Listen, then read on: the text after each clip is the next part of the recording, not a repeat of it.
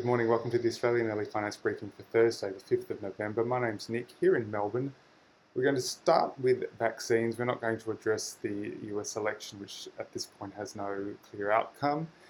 The vaccine race here in Australia has taken a new turn, with the Prime Minister expected to announce later today that the federal government has signed an agreement with Novavax for 40 million vaccine doses, and with the Pfizer-BioNTech for 10 million. The Pfizer-BioNTech's now sort of one of the front runners, that with Moderna looking like it'll be one of the first two to be announced for approval in the US. So sensible news there.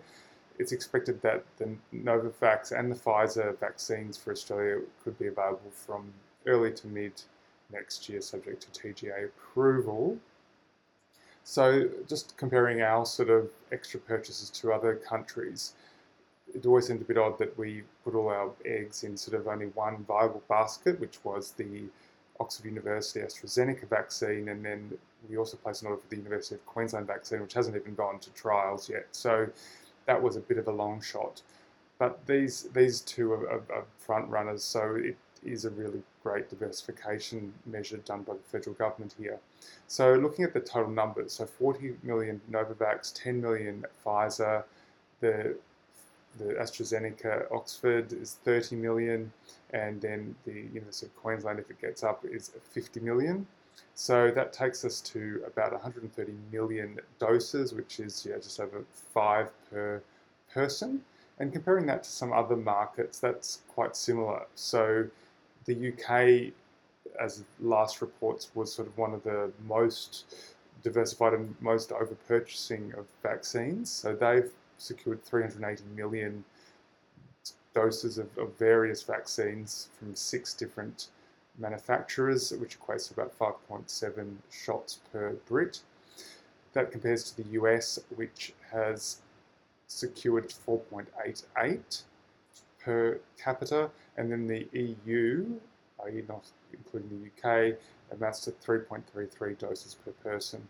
Obviously, for Australia, as the federal government's indicated previously, we probably won't use them all ourselves, and it's to sort of help other countries in the region. But definitely a positive development there from our vaccine security. And moving to retail sales figures, which were released by the ABS yesterday, they came in stronger than expected. So they were expecting a bullish 6% rebound, and they actually got 6.5%. That was after the 3.5% contraction in the June quarter. And interestingly, it was takeaway food, restaurants, etc., that saw the big rebound of 28%, and footwear and personal accessory retailing rebounding by 35.5%. So big jumps there. And it does highlight the sort of the rapid rebound that is occurring when states and regions go out of lockdown. So it does sort of provide good expectations for Victoria. And as we come out of lockdowns, in this last week, it should suggest that we'll see a rapid recovery here in Victoria. They did go on to say, our Victoria sales were down only 0.4% in September, month on month, but the month on month for August was down 12.6%. That's when the hard stage 4 lockdown with non-essential retail was introduced here in Melbourne. So promising there, and it's looking like particularly Victoria will have a very bright fourth quarter, assuming there's no third wave.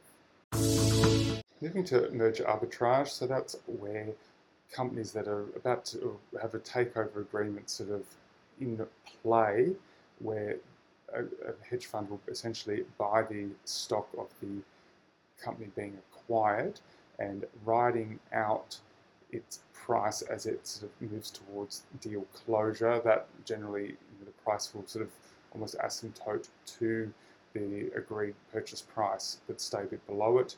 It's sort of, seen as an easy source of low risk performance or return. Now, what happened back in March? There were in the US, about 40 companies with deals that were about to close that all of a sudden collapsed. Their share price dropped because the markets were expecting that these merger deals would fall through because of the pandemic.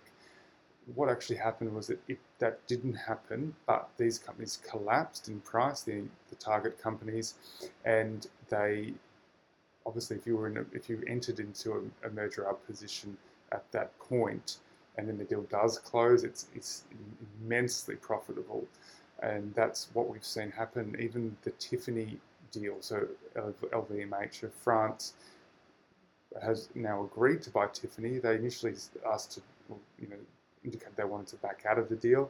All that happened was they renegotiated the price down by 3%, so almost nothing, and now the deal's back up again.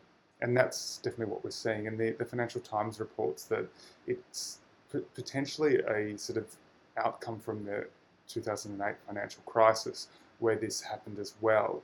And since then, the lawyers have sort of basically put a lot of extra details into deal agreements, which sort of prevents disputes and prevents the acquirers from backing away.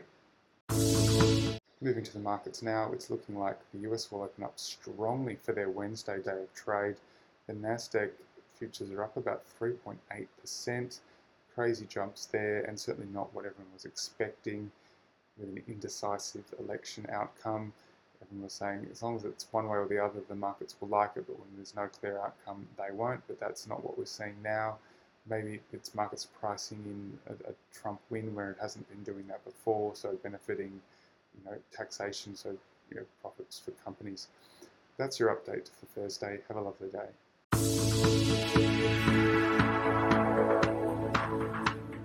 This podcast is for investment professionals only and should not be relied upon by private investors. The podcast is provided for informational purposes only and does not constitute financial advice. The values of investments can go up or down, so you may get back less than you initially invest.